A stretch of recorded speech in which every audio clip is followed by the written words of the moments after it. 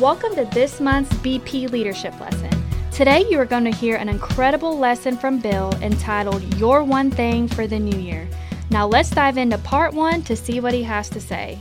Today, I've got a lesson for you today I want to jump right into, and it's going to be entitled for us, Your One Thing for the New Year.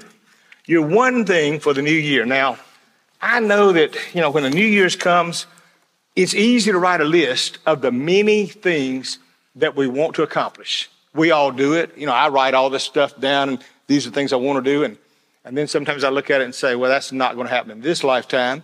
I remember a couple of years ago, it was really wonderful. Debbie and I had prayed about and sat down. We took a dry write board in my office, and we wrote down 19 big items that we said we want to do before the end of the year. And we would work on that throughout the year. And by the end of that year, we had accomplished all 19 that we would have never done before. And it was huge. And so I believe if you'll never hit a goal you don't see. So you got to put it in writing or put it out in front of you. And so it's important to have goals. But sometimes you can get overwhelmed with so many things. And so today I want to just give you one thing that you can do. You'll pick the one. I'll give you several options, but you pick the one you want. And it really can make a difference. The reason I say that is because it's a biblical concept. I'll give you a couple of Bible verses along that line. Psalms 27, verse 4. David said, one thing I've desired of the Lord, that I may dwell in his presence, and that was his goal. Paul said, this one thing I do, forgetting those things that are behind, but reaching forward to those in front, in the book of Philippians. Jesus informed Martha one time, he said, Martha, you're worried about a lot of things. He said, there's so many things, but there's only one thing that is necessary. And so he kept focusing on the one thing. The reason for that is because we all know a steadfast focus on one thing with the ability to avoid the attraction of distraction is what I call it. So you don't get distracted. But doing one thing, it will produce amazing results. You got to focus on that one thing. What am I trying to do? I often tell my children when they were raised, and we have 3 wonderful sons that have grown and done well, and they would say, Dad, what should I do? What should I do with my life? And I'd say, I can't do that for you. I can't tell you what you're going to do for your life. If you try to live my vision, the fact is you'll burn out, you'll get tired, you'll be frustrated. You got to figure out what you want. And I said, now, if you can figure out what you want, I will help you to get there. I'll be resourceful. I'll use my friends to give you advice. I'll do everything I possibly can. But you got to figure out what it is you want. And I have a friend that years ago taught me that. I'd call him up, and he was a business guy, and he had 16,000 employees and didn't have much time, but he loved me. He'd always take my call. And it would sound abrupt if you didn't know him, but the minute he answered the phone, he would say, hey, Bill, what do you want? And that's what he would. What do you want? And one day in the conversation, I said, if you ever stopped and want to do like most of us do in the South, how's the family? How was your year? And then you can say, oh, by the way, you called for something. What can I do for you? He said, no, I don't do that. I just say, what do you want? And then he said, Bill, everybody wants something. Everybody wants something. He said, it doesn't have to be bad, but everybody wants something. And he said, and the worst thing is that they can't figure out what they want. And he said, they leave it to you. But it's important that you figure out what you want. So I used to always think, before I call somebody, what do I want? And let me figure that out in advance. It's very important to figure it out. Thomas Edison, by the way, the greatest skill he had was being single-minded. We think about him. He invented the light bulb. He invented the motion picture. He invented the phonograph. My wife got me one of those this year for Christmas. That was my gift. I opened it up, and I got these old, Marshall Tucker, Doobie Brothers, Allman Brothers albums like they had in my day. And so Thomas Edison invented the phonograph. He invented a dozen other things. He had 1,093 inventions and patents. And yet he was known for one thing, his focus. There was a big article written about him that he was nicknamed Single-Minded Tom Edison. It is, of all the things you got on your mind to do, they say he could narrow down what he wanted, and he would go after that one thing, and that's why in the end he made such a difference. Tom Kite, the U.S. golf champion, Open champion, he said this one time. They asked him about his secret to being so consistent. He said, I never focus on the shot I just made. I never focus on the shot I'm going to make. He said, I zero in. There's only one shot in the world And that one shot is this one right here. This is the one. And that's his goal. I say to you that for this reason. There's a statement I read the other day. My nephew, I talked to him and wished him a Merry Christmas, and I haven't seen him in years. Surprised he still speaks to me.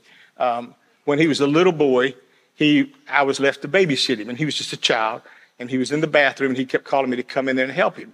And I kept saying, your mother's on their way. She'll be here in a little while. And I left him in there for about 2 hours, and Uncle Bill, she's on her way.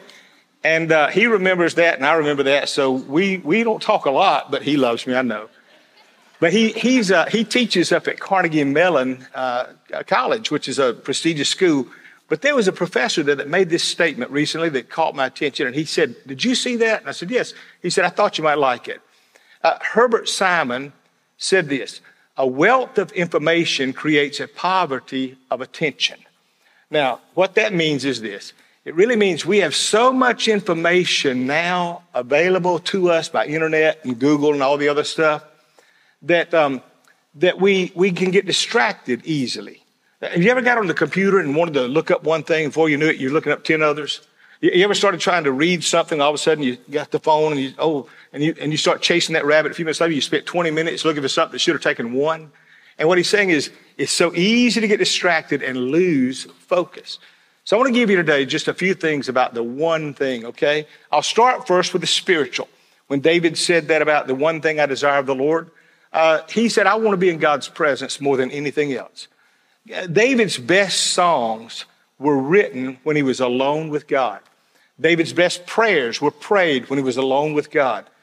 You ever wonder, what would God do in our life if he were our single focus? If we said, I'm going to pursue my spiritual life. I want to do something this year that makes my life better than it's ever been.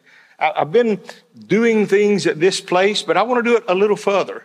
And I say, I wonder that if we tried that, what difference would it make? Let me give you the second one. Ask yourself this question. One thing I will change this year.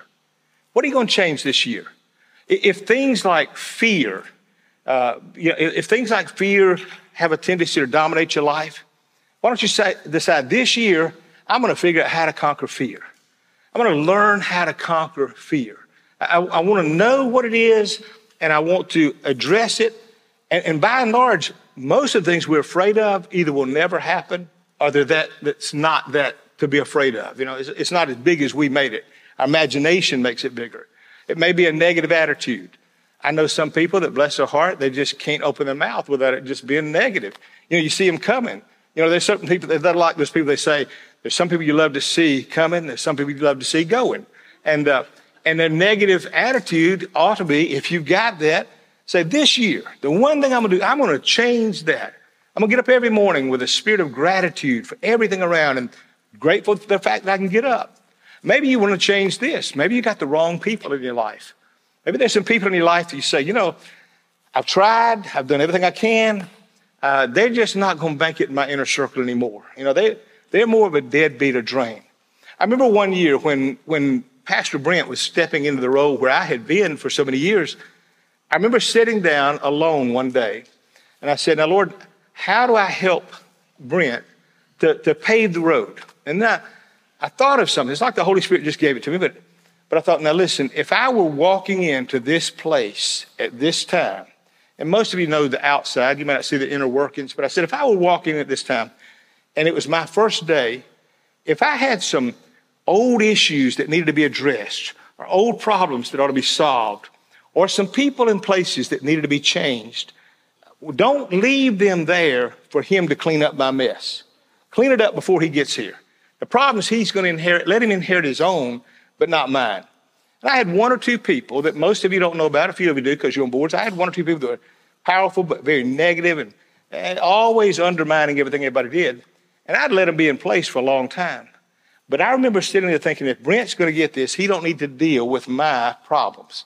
And so I went to each of those board members and told them to resign. I started to say, asked them, I didn't. But I got them to resign. And I did it for a reason. I didn't want Brent to have to face that. I could handle that. I had been through that. He's going to get his own in time. But I want to make sure that he walked in with it clean so that whatever he does, he can do freely.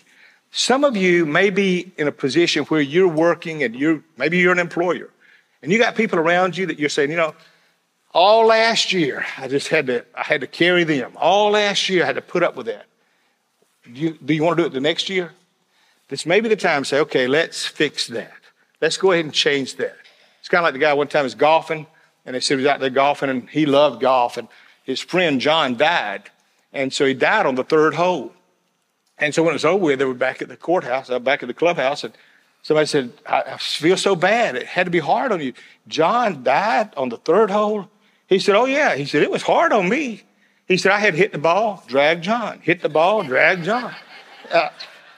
That's a man that loves golf. Now, I don't think you need to be dragging anybody next year, okay? Next year, decide, how do I fix that? Maybe it's a habit that limits you.